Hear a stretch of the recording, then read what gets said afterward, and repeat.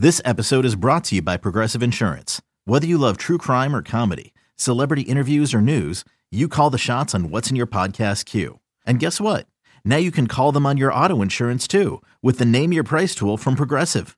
It works just the way it sounds. You tell Progressive how much you want to pay for car insurance, and they'll show you coverage options that fit your budget.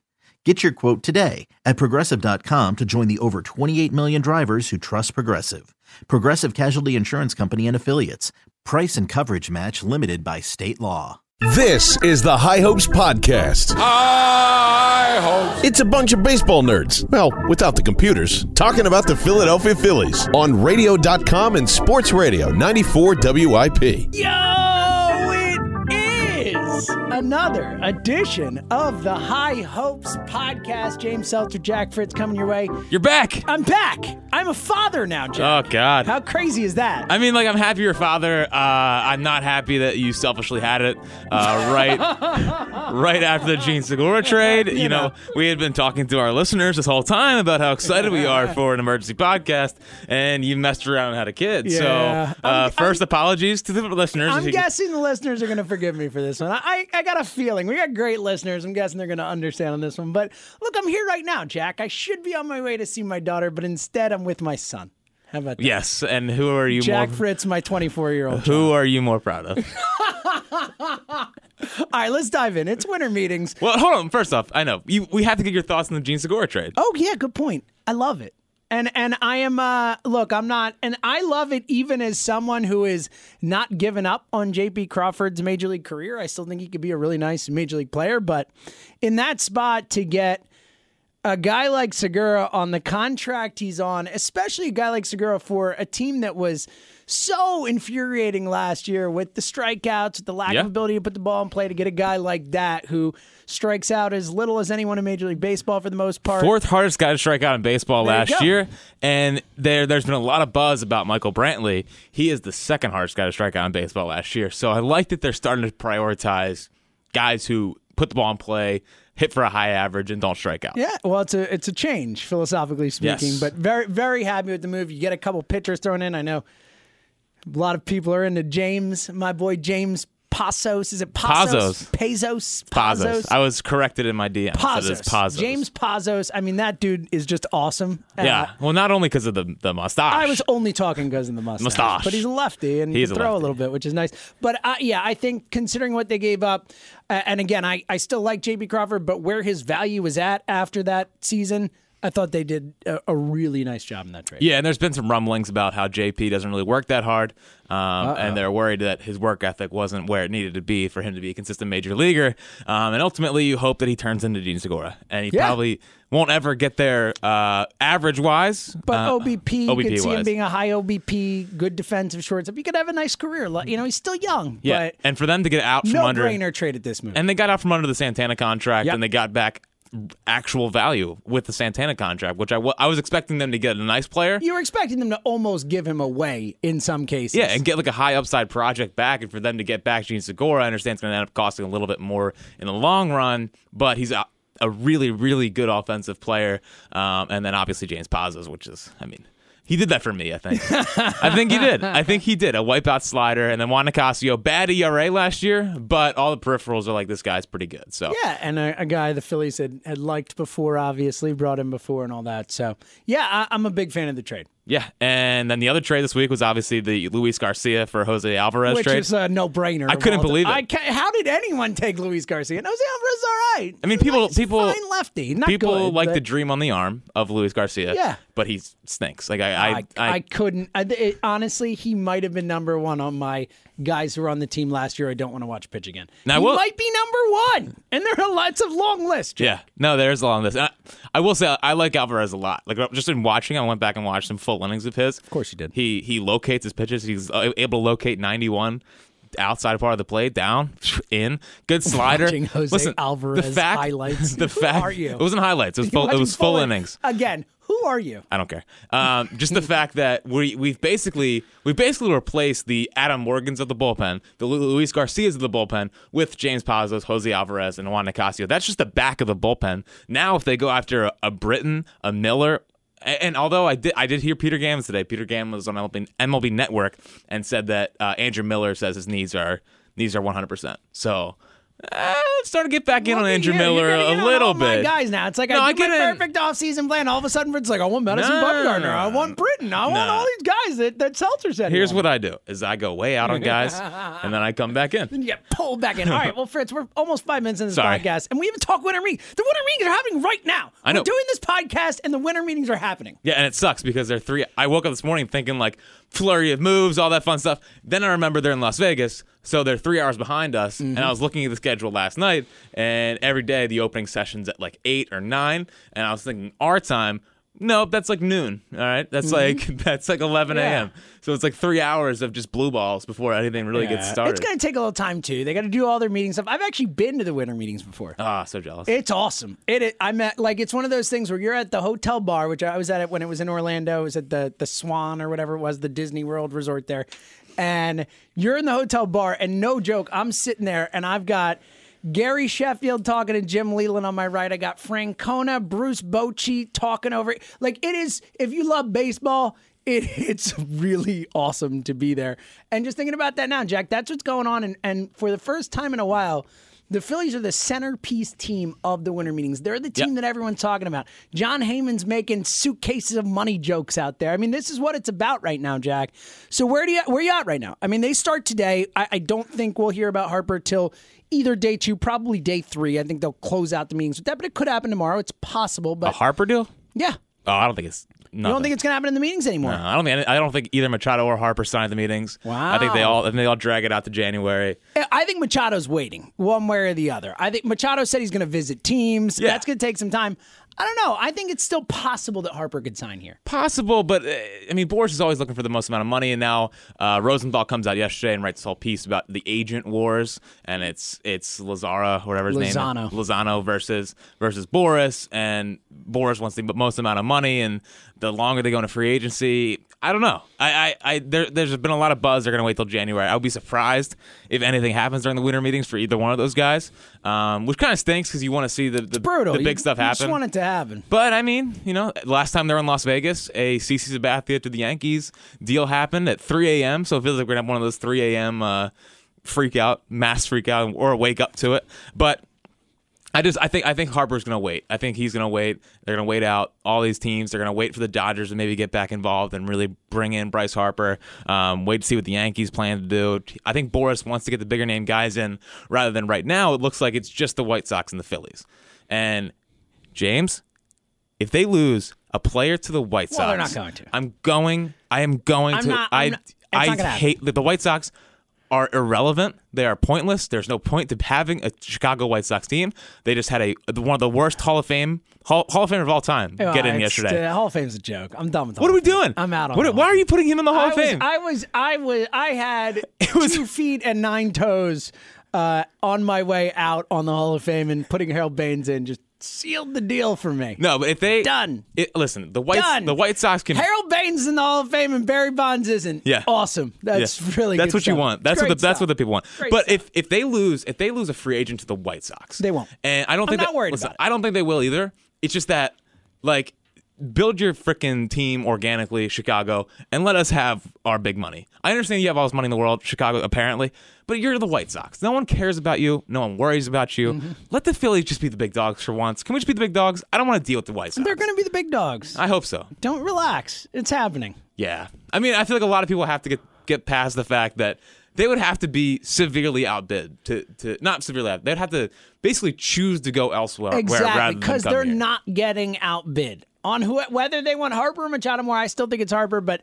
one way or the other, whichever of those guys they want the most, they're going to spend the most money on if that player wants to go there. And if it is Scott Boras, Dan Lozano, if those guys want the most money for their clients, the Phillies are the most money. Yeah, and there's been a kind of a buzz from Heyman wrote the other day that Harper's people aren't really sold on being in Philadelphia, which is, whatever. Because Scott Boras took A-Rod to Arlington, Texas. Yeah, it's Philly's total bullcrap. Philly is not bad. It's bullcrap. He'll be fine. I mean, it's better than D.C., and he spent the last 8 years he had in D.C. He had to play in front of DC. Nationals fans. Yeah, come on.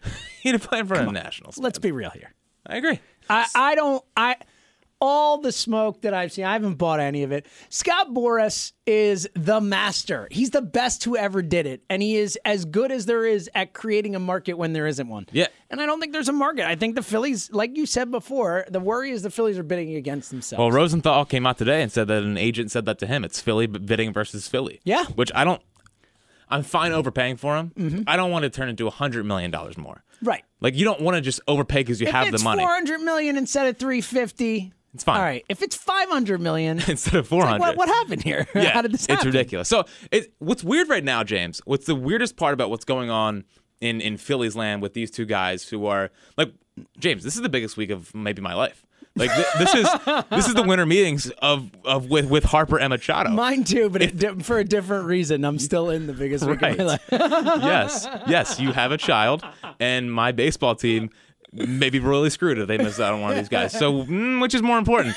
Where are your priorities? Is it with the pod or is it with the kid? Okay. I'm a little disappointed you didn't name her like Jackie or Jackie, yeah, or Harper-y or Manny. There's something there. You could have took one for the team, but whatever. Could I? You think? The most interesting thing I think right now is that Salisbury keeps coming out and saying that Machado's the target. And Machado's the guy, and the Phillies that's their guy they've liked for a long time. And if you're reading in between the lines, it seems like from what Salisbury has gathered, they want Machado at third, Segura at short, Brantley in left, and Miller in the bullpen. And like J. Happ, basically. Like that's what I think has been laid out to Jim Salisbury. But if you look at every single national guy, it's like Harper. Mm-hmm. All they want is Harper. I'm very curious to see Who's right? Yeah. Because I trust Salisbury with my life. Like if Jim Salisbury said, Jack, you're going to make $1 million next year, I would say, thank you, Jim. I guarantee I will because I trust him that much. Mm-hmm. But I also think Ken Rosenthal's good at his job. I think John Heyman sucks. But Heyman's a joke. But everyone, but it's just interesting the tug of war between Machado's the guy or Harper's definitely the guy. And I don't know who is being lied to by the Phillies. That's what it comes down to, right? I mean, that's what it comes down to. And the reason I think that, and I agree with you, I think Salisbury is as good as it gets. And for the Phillies, certainly the go-to guy, the godfather of the beat, in my opinion.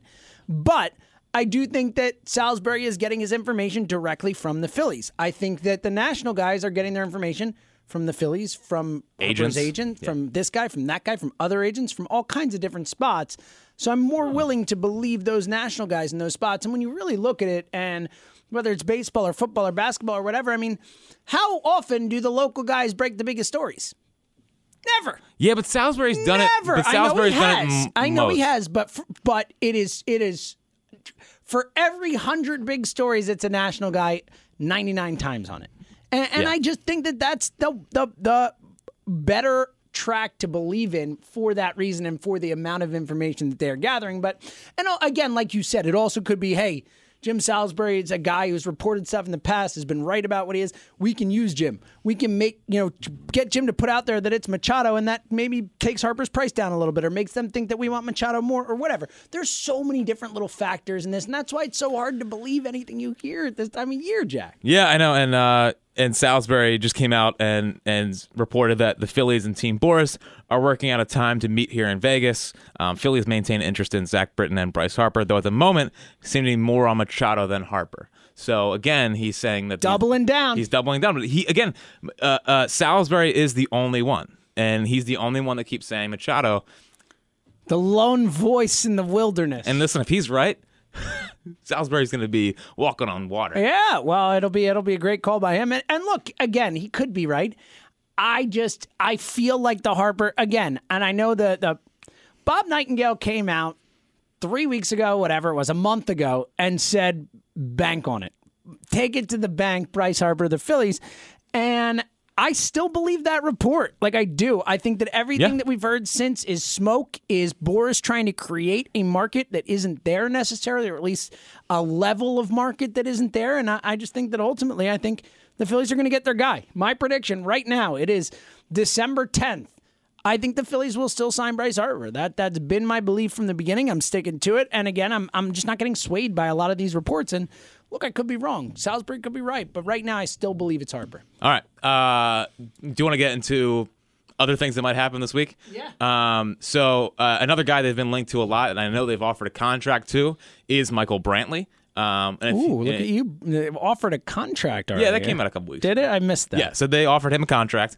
And Brantley is a guy, he batted over 300 last year, 360 OBP, only had 17 homers, but you'd think that would He's not really a power guy. Not a power guy, but again, doesn't strike out. If you need him to play first base, which they probably won't because Hoskins is there, and they did everything in their power to get Hoskins I think Reese is playing back to first base. Yeah. Brantley, I love the player, and I think he's a beautiful baseball player, but 32 years old, major injury concerns. Like major. We're talking like microfracture, like serious knee issues. There was concern he'd never play again. Exactly. And unlike Grady Sizemore, another failed Indians outfielder. Which is a shame. He was a great player, Grady Sizemore. Him and Ellsbury are my two guys. That I thought Grady Sizemore was going to be a superstar, and he would have been. Yeah. So Brantley offered a contract, 32 next year, 3 years. Like, are you comfortable giving that guy 3 years? No. It's gonna be 4, I would guess. He should just go to an AL team and be a DH now. Yeah, I agree with you. What's the most interesting thing that I can think of between offering Brantley, behind offering Happ, behind getting these older guys, is it feels like the Phillies think their window to compete is like right away, which is interesting because if you look at their actual young talent, I mean, Hoskins is here. Yeah, and that's about it. Oh, and Kingery. You think. Right. We don't know if he's actually here. He's here. He's physically playing. Is he here? They have to decide what they want to do with capital H.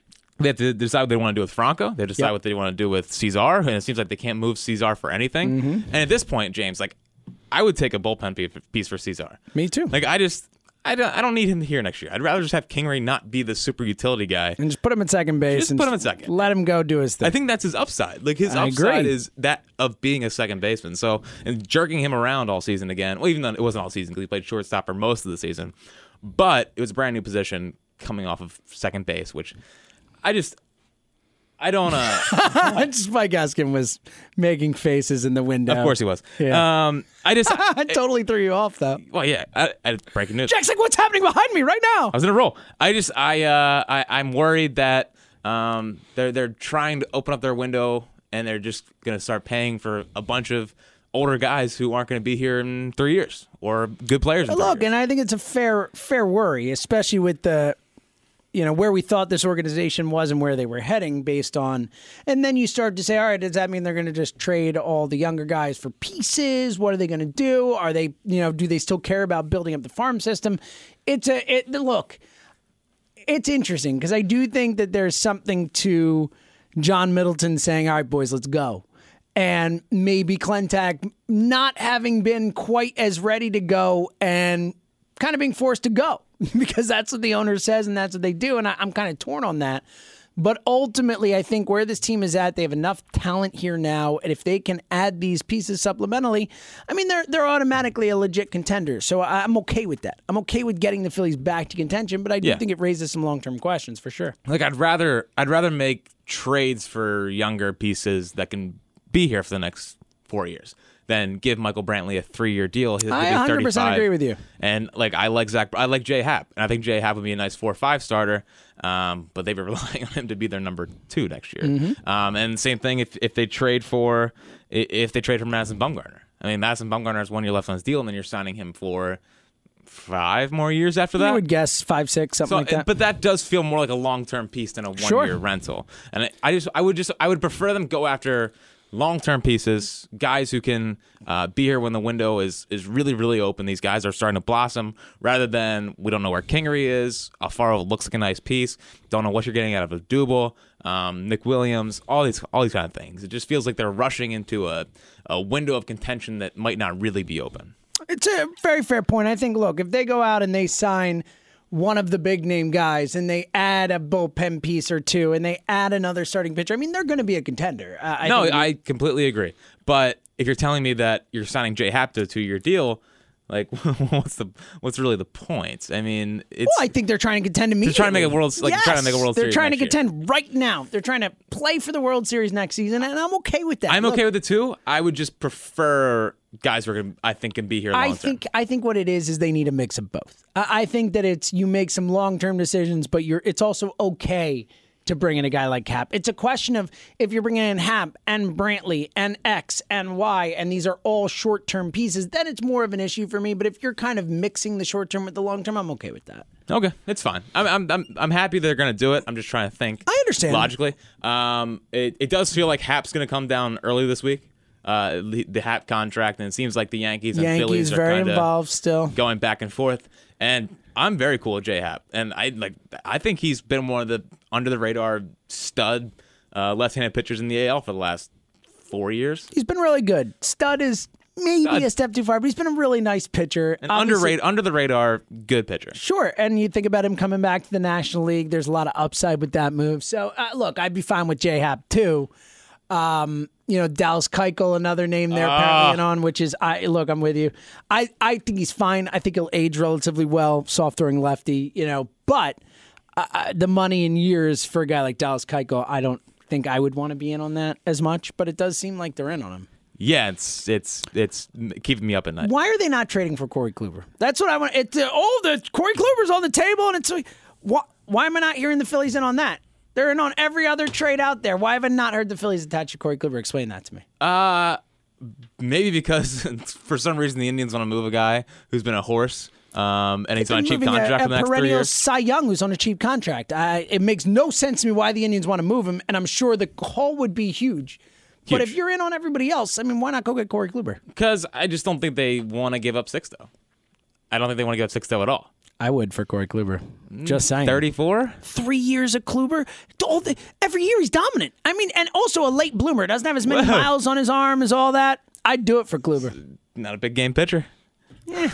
The World Series against the Cubs, he was awesome until that last start. That whole playoffs, he was amazing. No, I really, really like Kluber. He has he just has the ace look to him, the ace feel to him. He's a guy that you can trust for the next. I would trust him for the next 3 years, 100%. I would too. It is interesting, and I just feel like the same thing with Syndergaard. Like, why are the Mets getting rid of Syndergaard? It makes zero sense to me. But Brody Van Wagen or Wagen, whatever his name, was his agent, and maybe he knows the arm history. He knows what's going on. He has the deep MRIs into Syndergaard's arm. Yeah. So maybe that's why that they're moving him now instead of a year from now and be possible. damaged goods.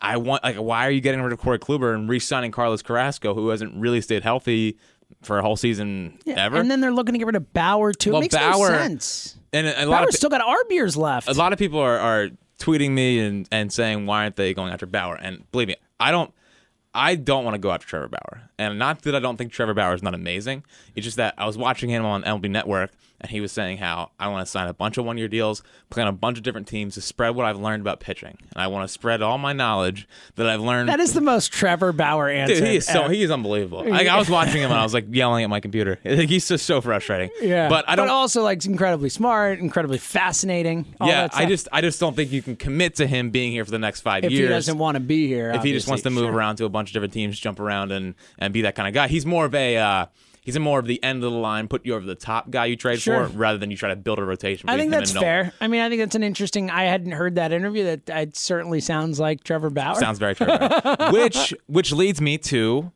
Madison Bumgarner. Yes, and my original. Perfect offseason plan. Just saying. I get you.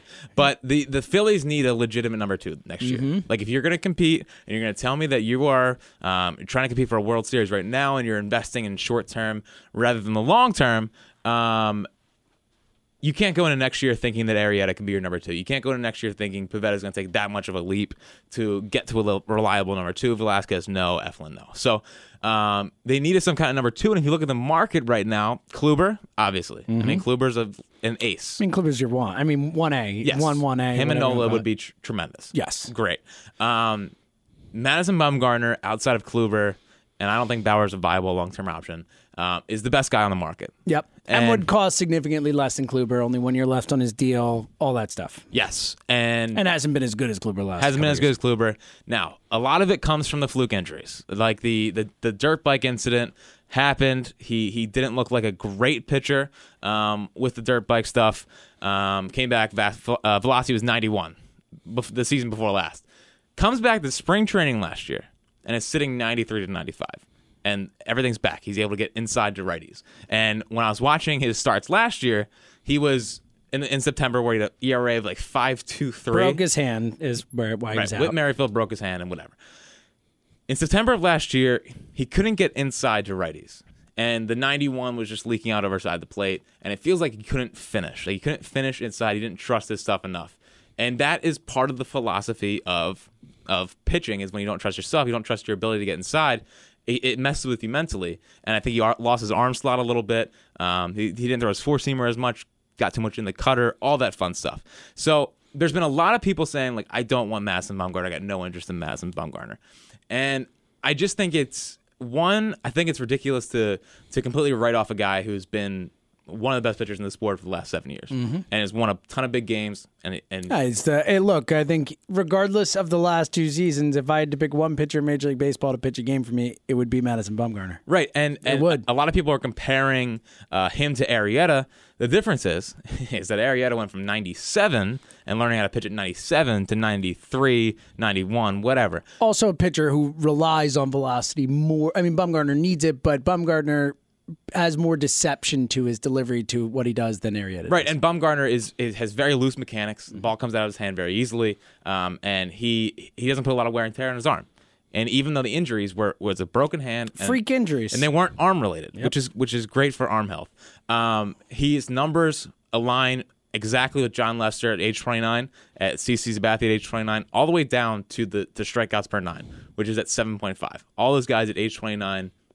7.5 strikeouts per 9. I think he's going to age gracefully into his mid-30s. I do too. I have no problem giving up Medina in a deal for him. I don't know what else you'd have to give up. I think Medina would be the headliner, maybe a major league piece, like a Franco, maybe a Double. I would do that deal in a second. I know you would. Just saying. No, I know. There's a way to make it happen where you don't have to give up 6, though you don't have to pay too much. But Agree. For 1 year of Bumgarner, and then I'm good giving him like a Cliff Lee deal. 5 years, 120. Agree. I'll give him 5 years, 120. I agree. Because for as much as people say he's got a lot of miles in that arm, when you're talking about aces and you're talking about horses and talking about guys who throw a lot of innings, I would rather bank on a guy who knows how to get his body ready for 200 plus innings rather than bank on a guy like Patrick Corbin who just jumped to 200 innings this year from like 150. Yeah. Like it matters to a guy who knows how to get his body ready for that rather than kind of Corbin just all of a sudden I'm going to throw 222 innings this year from 170-ish. So while the miles is one thing, there's also a spin to that saying he knows how to do it. He knows how to get his body ready. And I just trust that Bumgarner is one of those guys that knows how to get his body ready. He's one guy I think can figure out how to pitch at 91. I totally agree with you. If he has to pitch at 91, I think he'll figure it out. We're going to get more into Bumgarner with Kevin Frandsen coming up here in a little bit. Can't wait. It's going to be fun. He's known Madison Bumgarner since he was 18. So that's a long time. It's a long time. How about that? So I just think there's been so much negativity around Bumgarner. I am very much in the camp of go get the guy, make him your number 2. And I have had visions in my sleep of cold Citizens Bank Park and Bumgarner through 6 with Joe Buck's voice saying Bumgarner's through 6. I'm not lying to you. Nice that you've had those. How come you couldn't have those visions when I was laying out my perfect offseason plan? And I said trade for Madison Bumgarner, and I got ridiculed. It's the past, though, Jack. I don't know what you want me to do. We move forward. I agree. I think he's going to age really well as a pitcher, change his speeds, all that type of stuff. But all right, what else, Jack? Because we got Frandsen coming up. I got to go see my daughter. So what else do you want to get into before I get out of here? Hold on. I did write down some notes. Oh, I love notes. So I was very excited. Look at Jack. Jack, I can't tell you people how much he cares about this podcast. Yeah. It's all he talks about. It is all I talk about. It's like his only thing. I kind of feel bad for him. Okay. So I know you got to go. So last thing, just general baseball wise, what do you think about the report of getting rid of shifts? Yeah, I thought it was interesting. I think that I've long said that I put the shifts on offense's inability to hit the ball where the shifts aren't far more than I do on defenses doing them in the first place. Look, I'm all for trying to make the game more interesting, more fun, whatever. I just think that I think it's weak, to be honest. Like, I have no problem. Like, if they want to do it, fine. Like, I'm not going to raise the biggest stink ever because I do think it will help the game, but I think it's I think it's weak. I think teams should adjust. Learn how to hit the ball to the opposite field. Learn how to get on base when teams are shifting against you. That's my philosophy. So there's an article today on The Athletic, and it said that if they did this, it would basically get one more hit every 5 games. That sounds about right. Which is like, it's like, great, good call. I'd rather raise the strike zone above the knee. Yes, there are other things they can do rather than banning the shit. So before you get out of here, Gabe Kapler spoke today. Ooh. And I just want you to. Who do you think he likes more? Okay, judged off these 2 quotes. Okay. I think Manny has done a tremendous job in his career of establishing a reputation of being one of the top young players in baseball, and I think he's in an incredible position to be able to choose from a wide variety of suitors at this point. And I think wherever he goes, somebody's going to get an incredible baseball player. That's him on Manny Machado. Very pat. This is him on Bryce Harper. Bryce Harper does a number of things well, but one of the things I found most fascinating about him last year was even through the times of his struggles, he still worked an incredible at-bat. So it wasn't like rolling over to the second baseman on the first pitch when he was struggling, although that happened from time to time. But when he struggled, he still put together a quality at-bat. He still worked the pitcher. He still made the opposition uncomfortable, and sometimes he'd end that at-bat with a walk, which I think there's a ton of value in that. Now, when he's going good, he's one of the most difficult players to get out in the game, and I love the way he plays. I think there's so much to like about what Bryce Harper brings to the table, his play on the field, and then also what he brings to a clubhouse environment. I mean, one answer is like, yeah, I've heard Manny's a good player. Let me tell you about Bryce. Let me tell you about my friend Bryce. Let me tell you about this guy who I love. I mean, come on. Like, if you just want to step back from all the BS that you hear and all that and just like, listen to what Gabe just said when asked about both players. I mean, that I feel even more strongly the Phillies are signing Bryce Harper. Yeah, and I wonder if Gabe's all in on Harper and Clendek's more in on Machado. Ooh, that's interesting too. A little maybe possible. Maybe Machado. I mean, he's yeah, Manny's all right. Yeah, he's good. I heard he's fine. Yeah. People say he's good, so that's something. Let me tell you about this guy I watched, Bryce Harper. He's so good. I'll tell you about everything I saw with my eyes. I loved it. Right. That's awesome. Bryce Harper. That's good work by you. Bryce Harper and Gabe Kapler are going to be running the Rocky Steps together. The first day he signs here. It's going to be tremendous. So listen, I have had many visions this week.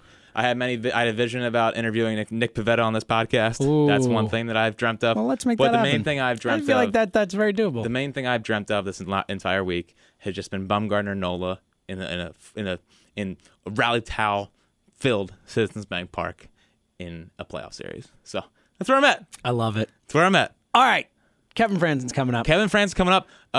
Also, final thought, I guess. Listen, the holidays are coming up. It's a very... Oh, yeah. I like this. I like where you're going here. It's a giving time. It's giving. And it's time to give. Most people that listen to podcasts these days are, 18 to 40. Not old, let's say that. Not old. Younger crew. I'm sure there's some wonderful older people listening. Yeah, and we appreciate fathers like myself. Right, fathers like you, an old person. I am. I'm freaking old, man. I'm like barely inside that window you just gave. I know, which is sad. It makes me sad. You're one day you're going to not be here anymore. Oh, God, Jesus. Let's go on. We're talking about the holidays and giving. You're talking about me dying. This is great. We want, for the holiday season, to give the gift of high hopes. And obviously, we can't do that. I mean, we can't go into your phones and say, download and subscribe to the High Hopes podcast. But you, the High Hopes listener out there, I know that the generation of people that like baseball are generally older. You probably have relatives that love baseball. Guess what? They're starting to get into iPhones. They're starting to get into technology. Go into your relatives, your uncles. It's about the cheapest gift you can give, It's free. It's a free gift. It's a free gift. Go into the podcast app and say, Pops, Unc, Gramps, you're going to love this podcast. Great Gramps, maybe. Who knows? They talk about baseball the right way. They talk about baseball the right way, not play the game the right way. It's the podcasting game. Yeah, it's good. And give the gift of high hopes in the holiday season. Idea. I love this idea. Dad, like me, if you're out there, Grandpa, all those people, you'll love it. We need you, the sons.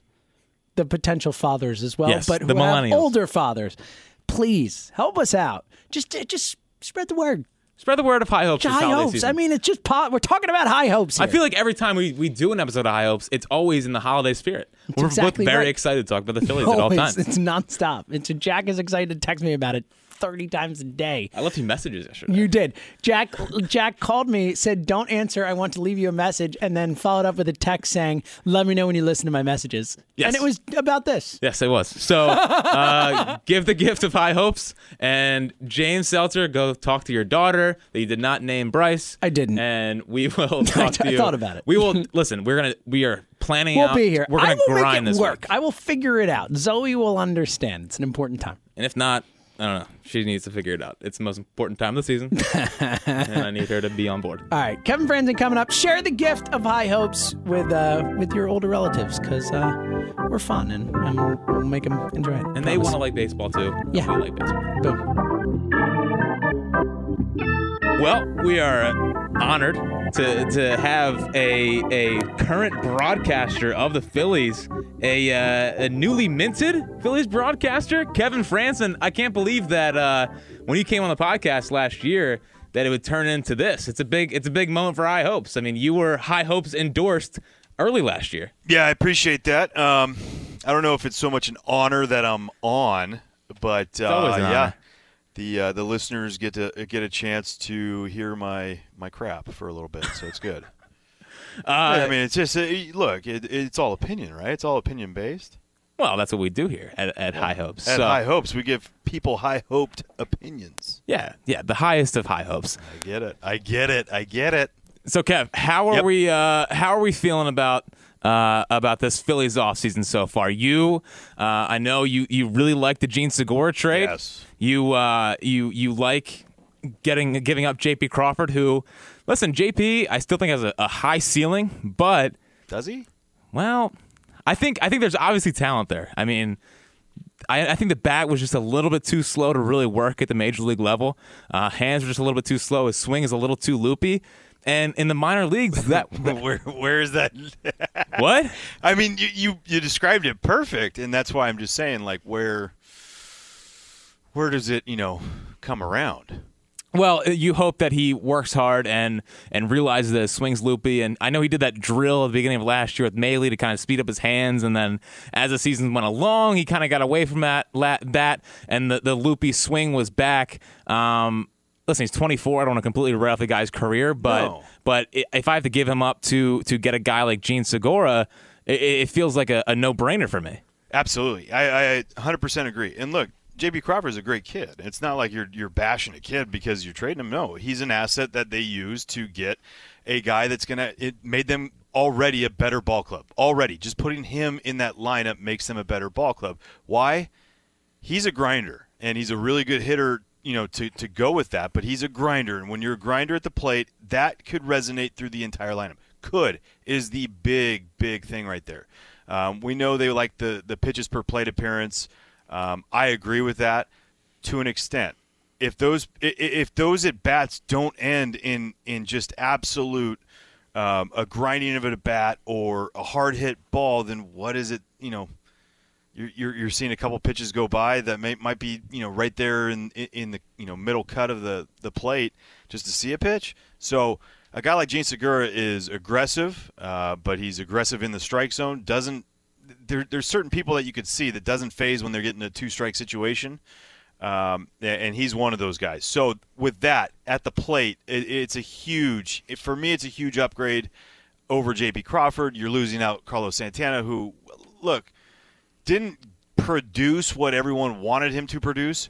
110 walks, 24 homers. That's going to be hard to substitute for, right? Yeah, I mean, he walked more than he struck out last year. That's hard to just replace. It's an incredible thing to do. Especially in today's game. Exactly. I mean, you look at his WOBA, what was it, like a 334, and I think that to me was a big thing for him.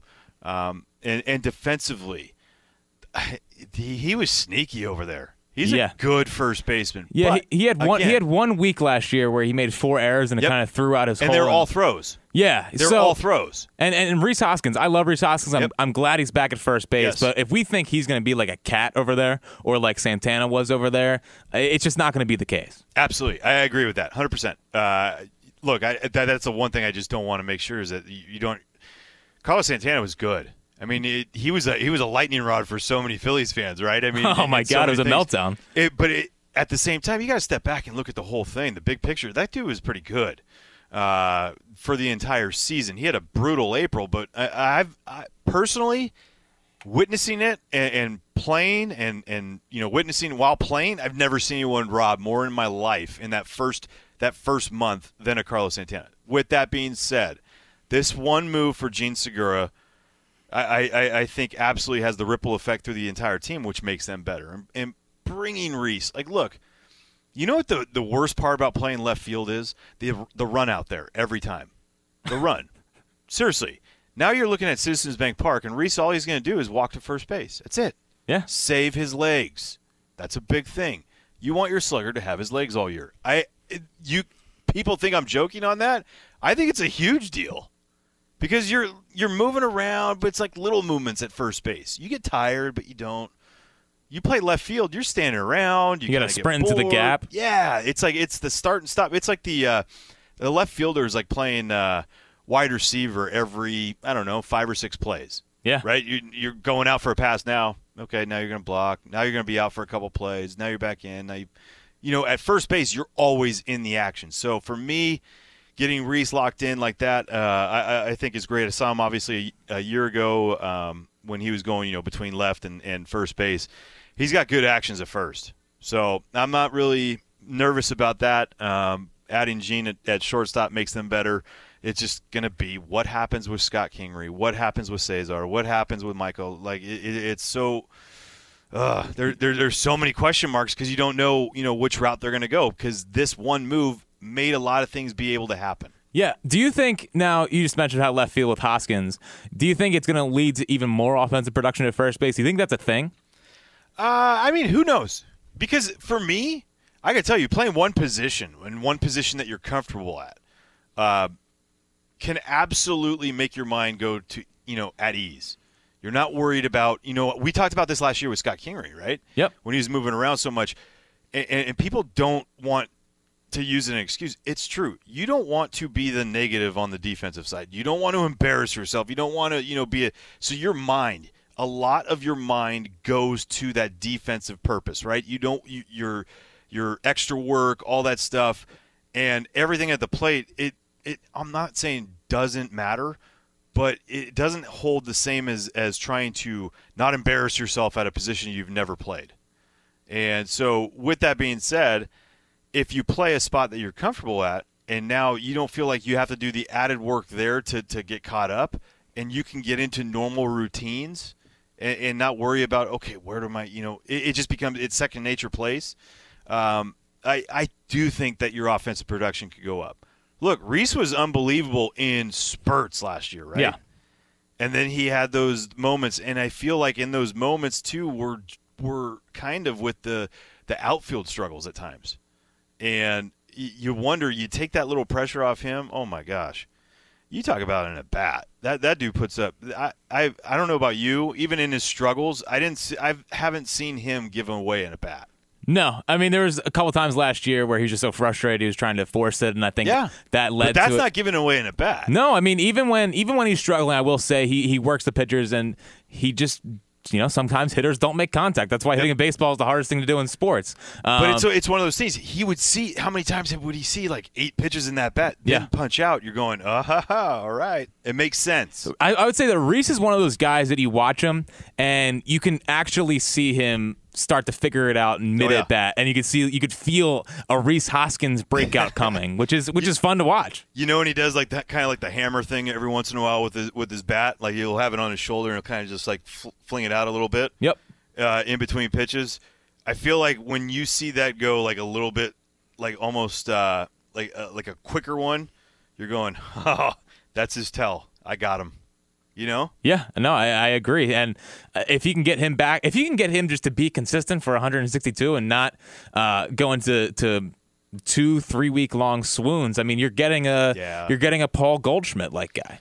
For sure. I mean, people forget he's only 25. Like Reese Hoskins, dude, it's unbelievable. Well, because he acts older.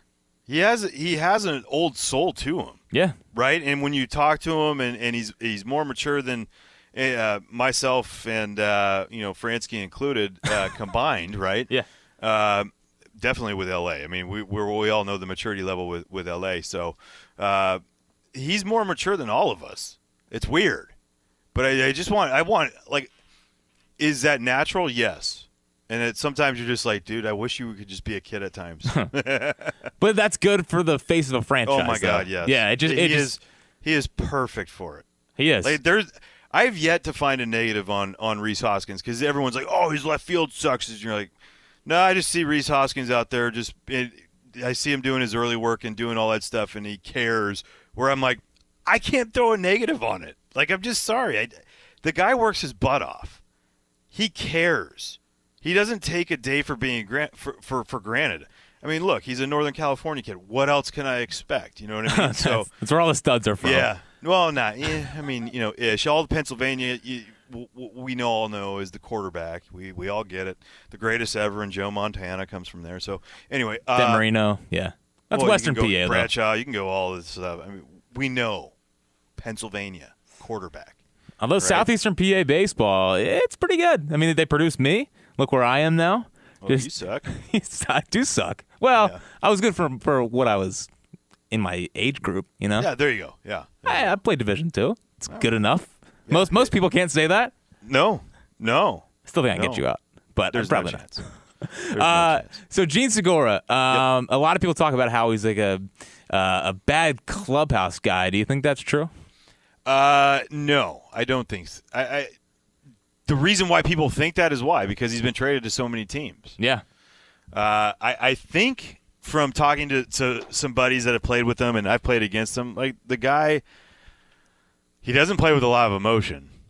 There's times where you'll see it, so that's very much like Carlos Santana, right? It just even keel, goes out and does his job. There's not a lot of, I don't know, like showing up early to go do things. He knows exactly what he needs to do, so he goes into the clubhouse when he needs to and gets out and goes to do BP and then goes in, and you know what I mean? There's not a lot of eyewash for him. So certain people that works, certain people it doesn't, and it just depends on who you're with. Gene Segura is a damn good baseball player. He makes your team better. Where would you bat him?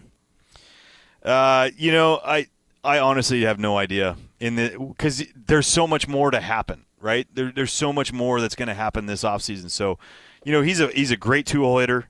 He kind of feels like a 2-hole hitter. I mean, if you lead him off, you're fine. I mean, let's say they get to a point where it's Scott and him. You can go either one, being 1 or 2 in the lineup. I'm fine with that because I think regular at bats from Scott Kingery playing second base would be great. Now, if it's Cesar showed that at times last year that he is one of the best leadoff hitters in the game, seeing pitches, walking, stealing a couple of bases, having some pop. So they got a lot of different things. I would hit him in the 2-hole.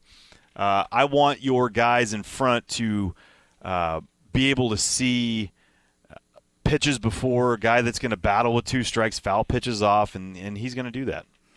Yeah, and 2-hole, hopefully, he has a higher chance of getting on base, moving the leadoff hitter along if he gets on base. Yeah. And then you have hopefully Harper or Machado, Hoskins behind them. It's kind of like adding Placido Polanco to the 2-hole like back in 2011. You have a guy like that who can hit for a high average. The OBP's not great, but he moves guys along and that dude squared up every ball. He really did. He really did. And I see the same kind of thing from Segura. Yeah. Segura is not gonna hit 25 homers, but he's gonna hit 50. Really? Dude. Okay. How bad is it to hit in Safeco? Like, is Safeco hard to hit? Oh, it's tough. Yeah. It's tough. You become more of a doubles type of guy there. But I'm not saying Arizona is Citizens Bank, but you can relate the two, right? There's a lot of relation between there. The 1 year in Arizona, and he had 41 doubles and I want to say 20 homers. He hit close to 320, I think. So, yeah, he could put up 20, 25. I do believe that because at Citizens Bank, the way he hits, it's not a lot of stuff to center. I mean, he will hit stuff to center, but, I mean, his power is to the gap. Yeah, left, or if he went down the right field line. We've seen the ball travel at Citizens Bank to right. I mean, So being that a spray hitter, but with the ability to elevate and hit the ball in the gap, get the extra bases, to me, this is a perfect move. Do you like the approach the Phillies are kind of taking in players that are evaluating this offseason? I mean, Segura last year was the fourth hardest guy to strike out in baseball at like 10-something.7% of at bats. Another guy they have interest in is Michael Brantley, who was the second hardest guy to strike out in baseball last year. Love Michael Brantley. Dude, I mean, if they add Segura and Brantley, you're adding 300 hitters. And that resonates. There's that ripple effect, dude. You can go one after the other and see how, the line keeps on moving. You don't really have that regression in anything, and guys pick up, I'm not – because we saw it with Paul Goldschmidt too. We've seen it all along. He struck out a lot early on this year. Yeah. And then you could see the contact going up. He still struck out a lot for himself this year, but he takes chances, and those chances that he would take – you could sense that, like, okay, at 2 strikes, I have a lot more confidence now because there's guys in front of me. As they got healthier, the Diamondbacks, he started producing more, right? Because there was that ripple effect. He didn't have to carry everything. Well, I think that's the same thing for Rhys. Yeah. Rhys could do that. Yep. He doesn't have to do everything. The moment he feels like he has to do everything, that's when everything goes. So if a guy like Segura, a guy like Brantley adding into that lineup, if that were the case, makes Rhys a better hitter. Even though he's a good hitter, it's a better hitter because of that 2-strike approach. He doesn't have to feel like I got to go, I can maybe shorten up. Remember early in the year, you and I were talking about it over just through the line when we were calling games in Atlanta. He had like 2 or 3 hits down the right field line and with 2 strikes. He had one, he lined out in Tampa to right field with 2 strikes. And I told him the next day, I'm like, dude, that right there will lock you in. And he went off on that. And not because of what I said at all. I think it's because of what you said. No, it's not. But I'm saying, like, what I was telling him was that he stayed on that pitch. And there was something about it that just like absolutely just was mind-blowing to me. And he did it. He took it over to Atlanta. And then he went to the next series. I'm going, oh, my God.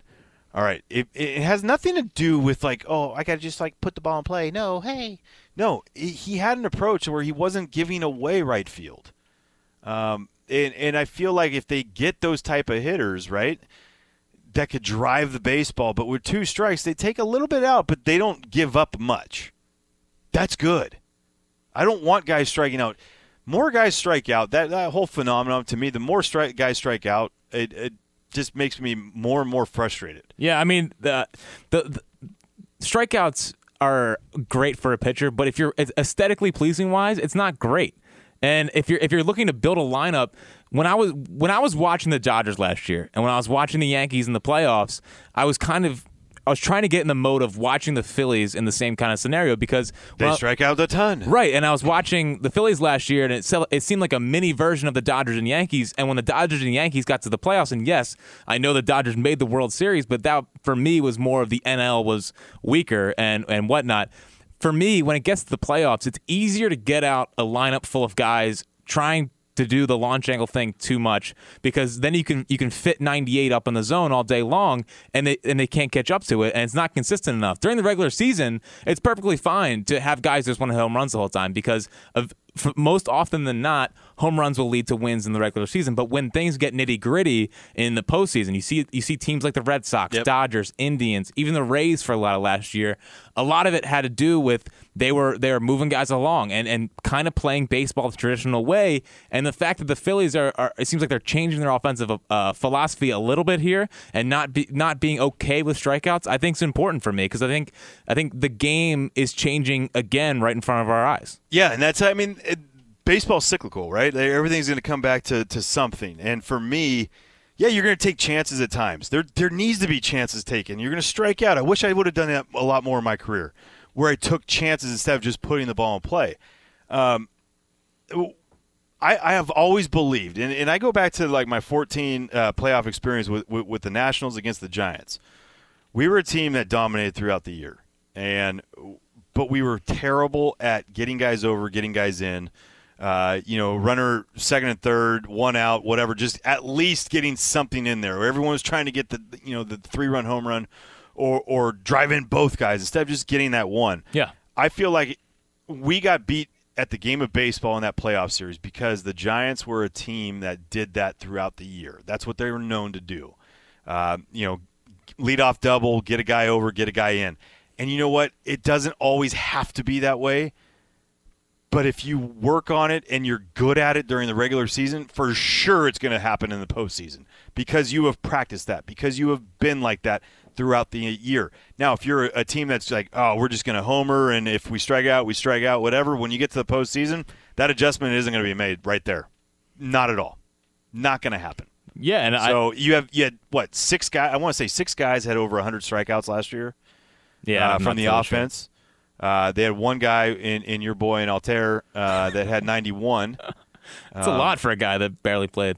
Yeah, and Andrew Knapp had 75. That's not good. That's not good. And the incredible thing, the guy to me that was ridiculous, not even with 2 strikes but not striking out, was Franco.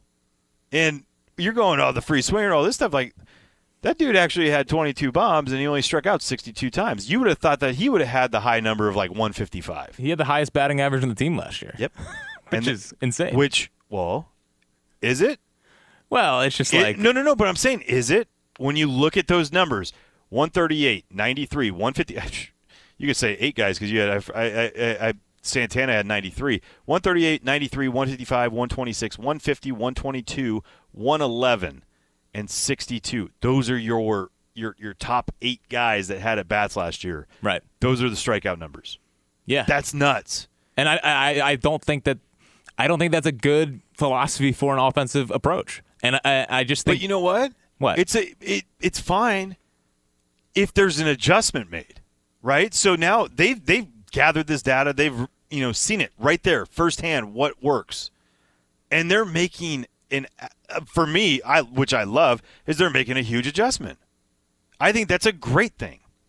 So many organizations, and we've seen it with the Dodgers, we've seen it with the Yankees, where they just continue to do the same thing, strike out a ton, and you know what I mean, and go on. So there's no adjustments, and what happens? Losses end up happening in the postseason. Not wins, but losses. The Astros, the Indians, the Red Sox, the hardest, 3 of the 4 hardest teams to strike out in the game. They were there for a reason. And we saw it with the Red Sox at the end. Look, they were the best team all year from spring training on. But they held serve on everything. They were good at every little thing. They were good at not striking out at the right times, right? I mean, it was just the grinder approach at bat.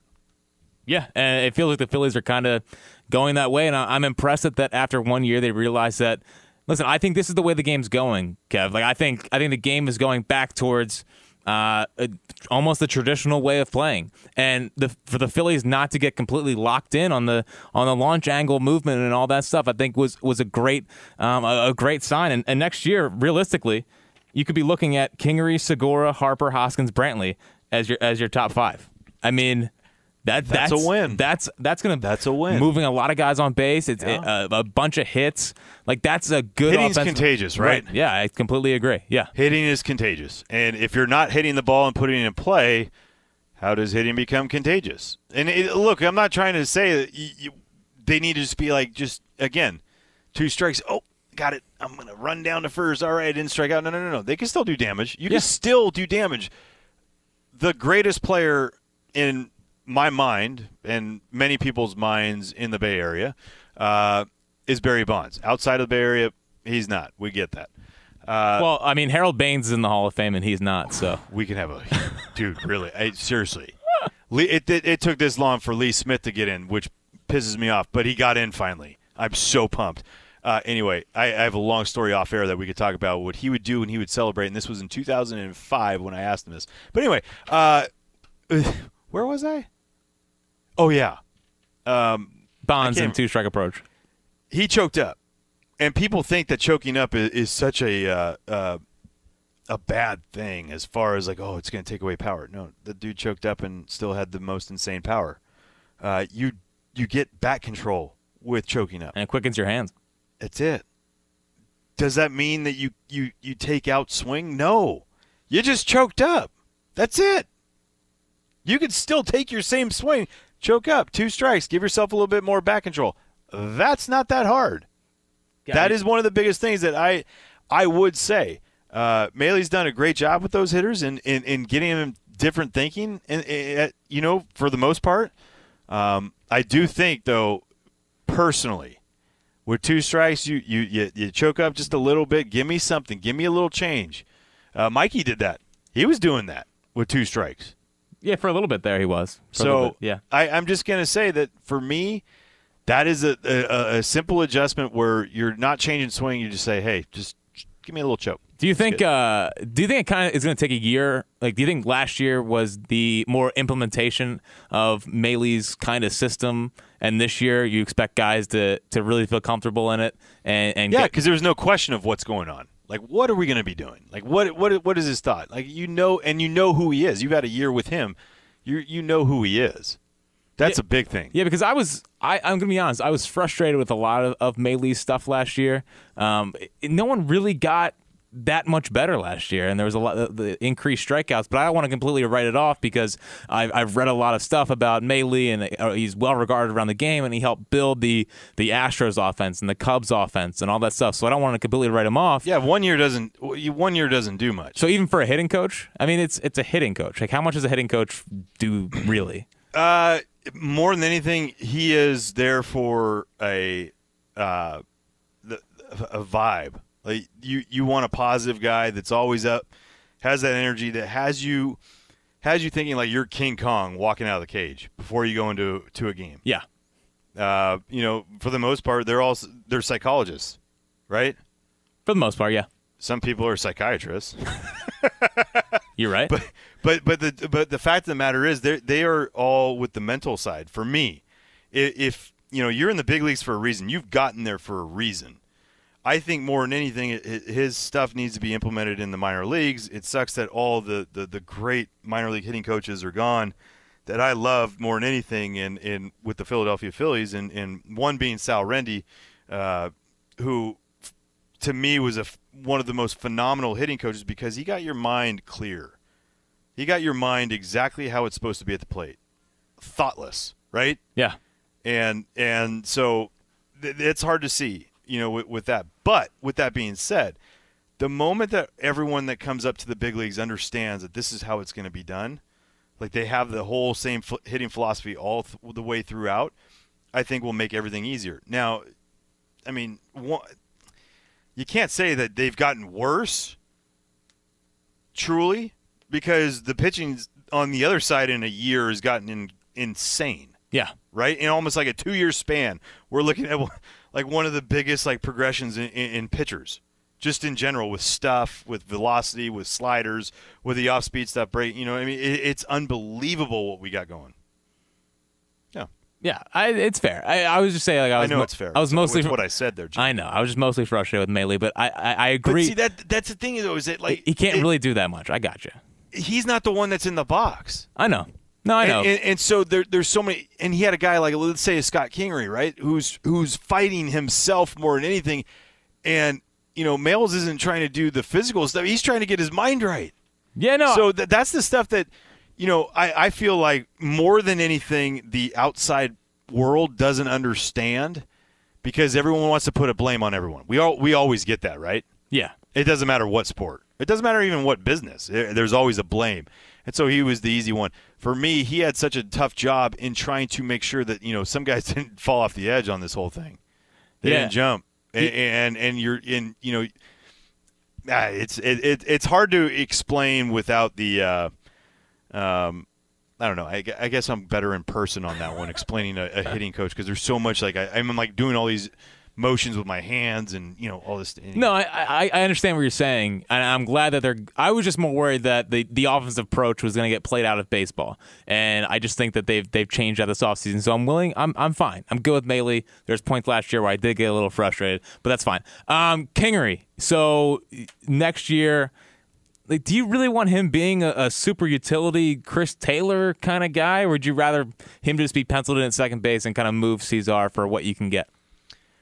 It's a tough one, because we're seeing all around the game, if you have a guy, a Brock Holt, a Chris Taylor, a Ben Zobrist, if you have a guy like that, so beneficial to you. Yeah, right? very valuable. So as an organization, you would love to be able to move Scott around. But again, if there was a year where I'm like, if he could play just second base and, not worry about the defensive side and just go and hit and just have that success hitting throughout the entire season, now we could start thinking about different roles, right?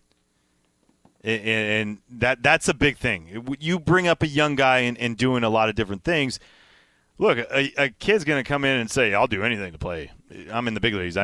For sure. I'll do this. I'll do that. But in hindsight, you have to talk to the guy and understand that all he's done for the most part of his life is play one spot. So I would like to see him at second if they were to, because I love Cesar, so I'm a big Cesar Hernandez fan. So if they were to move him, if that was the case, then I would love to see Scott at second base every day. Now, if they don't, he's so valuable to the team being able to play every spot. He just needs to have a bat in his hands. He needs to hit. He needs to be consistent in getting that. So there's a lot of different scenarios. Cesar's made himself a good amount of money because he's a damn good player. Yeah. He's a valuable player. He's so much. See, and at times, I would love to see him be the one that moves around.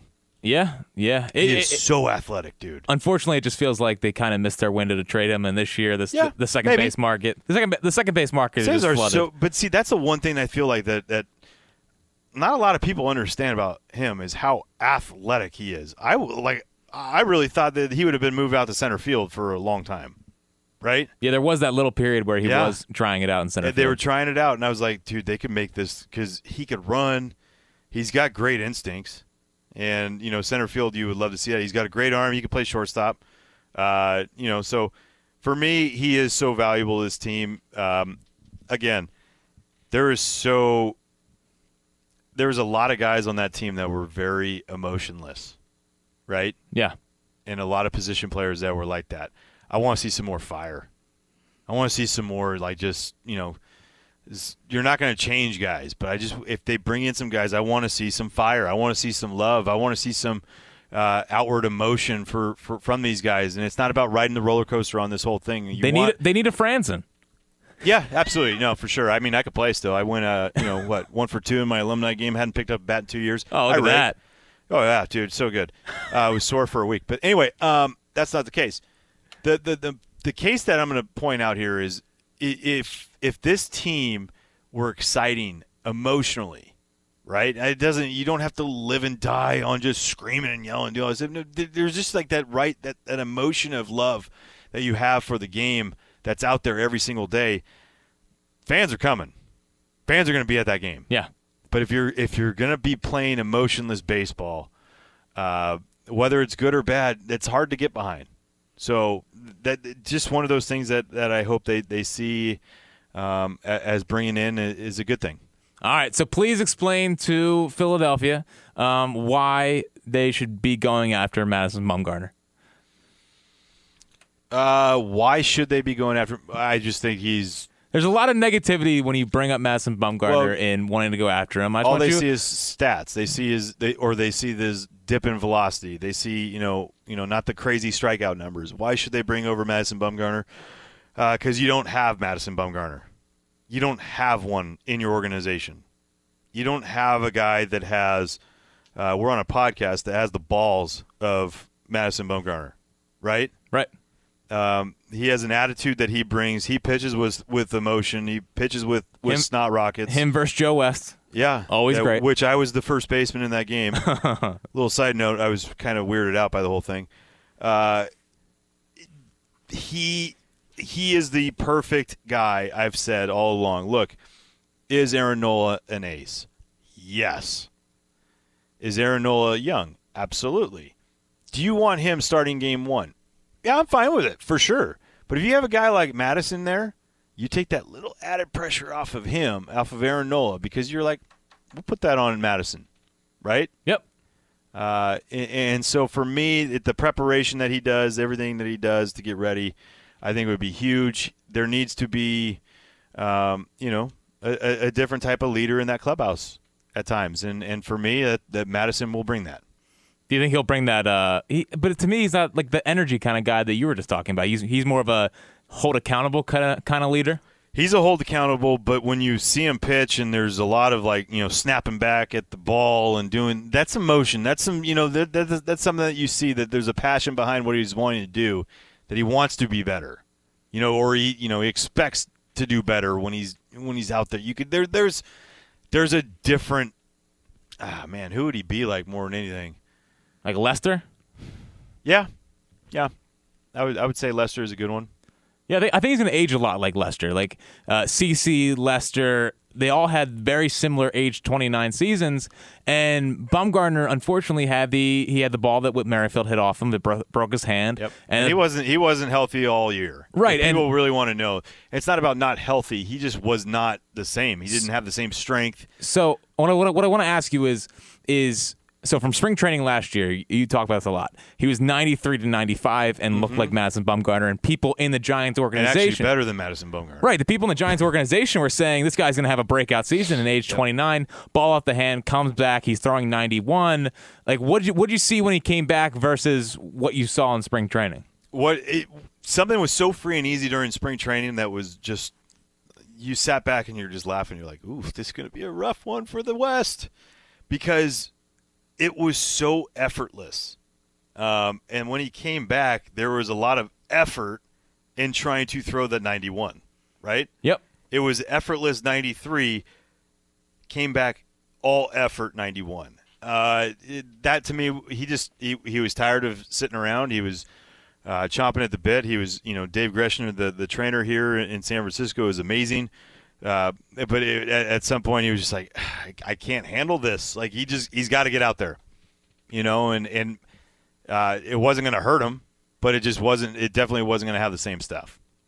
Yeah. And when I was watching him, just from my sort of untrained eye, was he couldn't get into righties at the end of last year. He was 91. He didn't trust himself to get in, and major league hitters catch up to 91 over the middle of the plate. Like if you can't get in, there was no move. There was nothing going on. There was no movement, nothing. So yeah, he was struggling on that. Right-handed hitters were, for the first time in my watching Madison. I've known him since he's 18 years old. He gives you that trepidation going into the batter's box. He didn't do that last year. No, and it was because his stuff was down. He just didn't look like it, and his grunting and all that was actually grunting to try to get that extra, not grunting to try to get you off of it, right? Because there's certain guys can do it just based on, if I grunt right here, they might think it's this, and it's not. Yeah, I mean Jamie Moyer was famous for that. He would throw 82. Dude, he owned me. He would jam me at 80. Well, I get when you're used to seeing, I guess what, so 93. He was like, sit back. And, no, it's too late. Yeah, I would be very frustrated facing Jamie Moyer. Yeah. But yeah, I just listen. You played with him, you know him better than I do. But if I had to bet on a guy to figure out how to pitch at 91, if that's really where he's at right now, I think Madison Bumgarner's a guy that figures out how to pitch at 91. Yeah. I mean, I'm telling you, part of the deal is why he was so far down last year was he was throwing more sinkers. He eliminated his four-seamer. And the four-seamer was what made him so great. Yeah, because it was sneaky. Because he would throw it from behind lefties the way his arm angle is. He completely eliminated it. And, teams hit, 306 on his sinker last year. And that's not good, And when you're just becoming – he almost just became a cutter guy. You can't just become a cutter guy. No. You can't. Yeah, especially with how he was throwing it. It just doesn't work. No. All right, last one before I let you get out of here. Harper Machado. Harper. Yeah, I mean, you need a lefty in that lineup, and you can, for me, it makes sense. And what was he like as a teammate? Was he a good? I thought he was great, and he'd be great for the clubhouse, all that fun stuff. Yeah, he's your perfect guy for this situation, what they need. And I could go on and on and on about him, but I think everyone knows. I just think that he would be the right fit for this situation because of what he would do to that lineup. Yeah, I mean, if you add Harper, you add Brantley, you add Segura, even if you added Pollock, right? Pollock worries me just because of the injury stuff, and Brantley does as well. But Pollock, it just feels like every year it's something. The OBP isn't great. I like Pollock a lot. He's a good baseball. He's a winning baseball player. He is. I think there's a reason why the Diamondbacks are good when he's healthy. Yeah, I mean, him and Brantley to me are just beautiful baseball players. So why don't you get both of them? Well, because we got a double in center field. Okay, just asking. I'm just throwing it out there. If you get both of them, I mean, hey. Yeah, we'll see. I mean, we're gonna spend stupid money, so that could be one of it. When he said that, I loved it. Loved it. Yeah, but it did kind of feel like it gave agents the ability to put the Phillies in every single thing. And it said, you know what it said to me? We're back. Hey, man, we're spending. I hope so. I love it. I hope so. I hope he backs it up. And honestly, the fact that he didn't give Patrick Corbin 6 years, 140 was big for me. It quelled a lot of my fears because no doubt that contract I just don't think is going to age well at all. He had one great year. One great year. The other years were good. Yeah. They weren't great. And he had a major innings jump this year. That's the biggest thing is that like a guy I mean, there's so many different things. I think giving contracts to pitchers is tough in general just because for sure. There's no, right science, based thing on this whole thing. It's all luck. Yeah. All based on injury. Yeah, and if I had to pick one of these two to age better into their mid-30s, I'm picking Bumgarner over Corbin. And for me, that's the most important thing when you're going into this offseason. Because, listen, I don't think they're going to win the World Series next year, but you hope that within the next 5 years, they do have that ability to win a World Series. And you need to have guys who are going to be there and be around for that. I'm banking on Bumgarner instead of Corbin. That's why your podcast is badass. Thanks, man. You're the best. Kevin Frandsen, congrats on the job. I'm very excited. Dude, I'm so pumped. Oh, man. I know Fransky's like, oh, God. He's probably fine. No, he's awesome. He's awesome. I'm so fired up and just thankful for the opportunity because I love baseball and I love the Phillies. So more than anything, it's going to be just fun just to talk baseball and Phillies all year. Yeah, and selfishly, I was very excited that you got the job. I actually talked to you. That's why. I know. So, big moment for the High Hopes podcast, big moment for the friends and family, and even a bigger moment for the Philadelphia Phillies. Kevin, we will have you on again soon. Thanks as always for hopping on. And I'll talk to you soon. All right, man. That's going to do it for this episode of High Hopes. Shout out to Kevin Frandsen. Congratulations on the new gig for joining the program and officially endorsing High Hopes. Just kidding. He didn't do that. But in my mind, he did. James and I will be back, hopefully, with an emergency Bryce Harper or Manny Machado podcast. If not, we will be back to break down any kind of deal the Phillies make this week. Check out the feed, download, subscribe. Subscribe to the podcast on iTunes at High Hopes Pod. You can follow us on Twitter at High Hopes Pod. James at James Seltzer, and me at Jack Fritz WIP. Another fun episode. And again, spread high hopes this holiday season. It's the least we can do.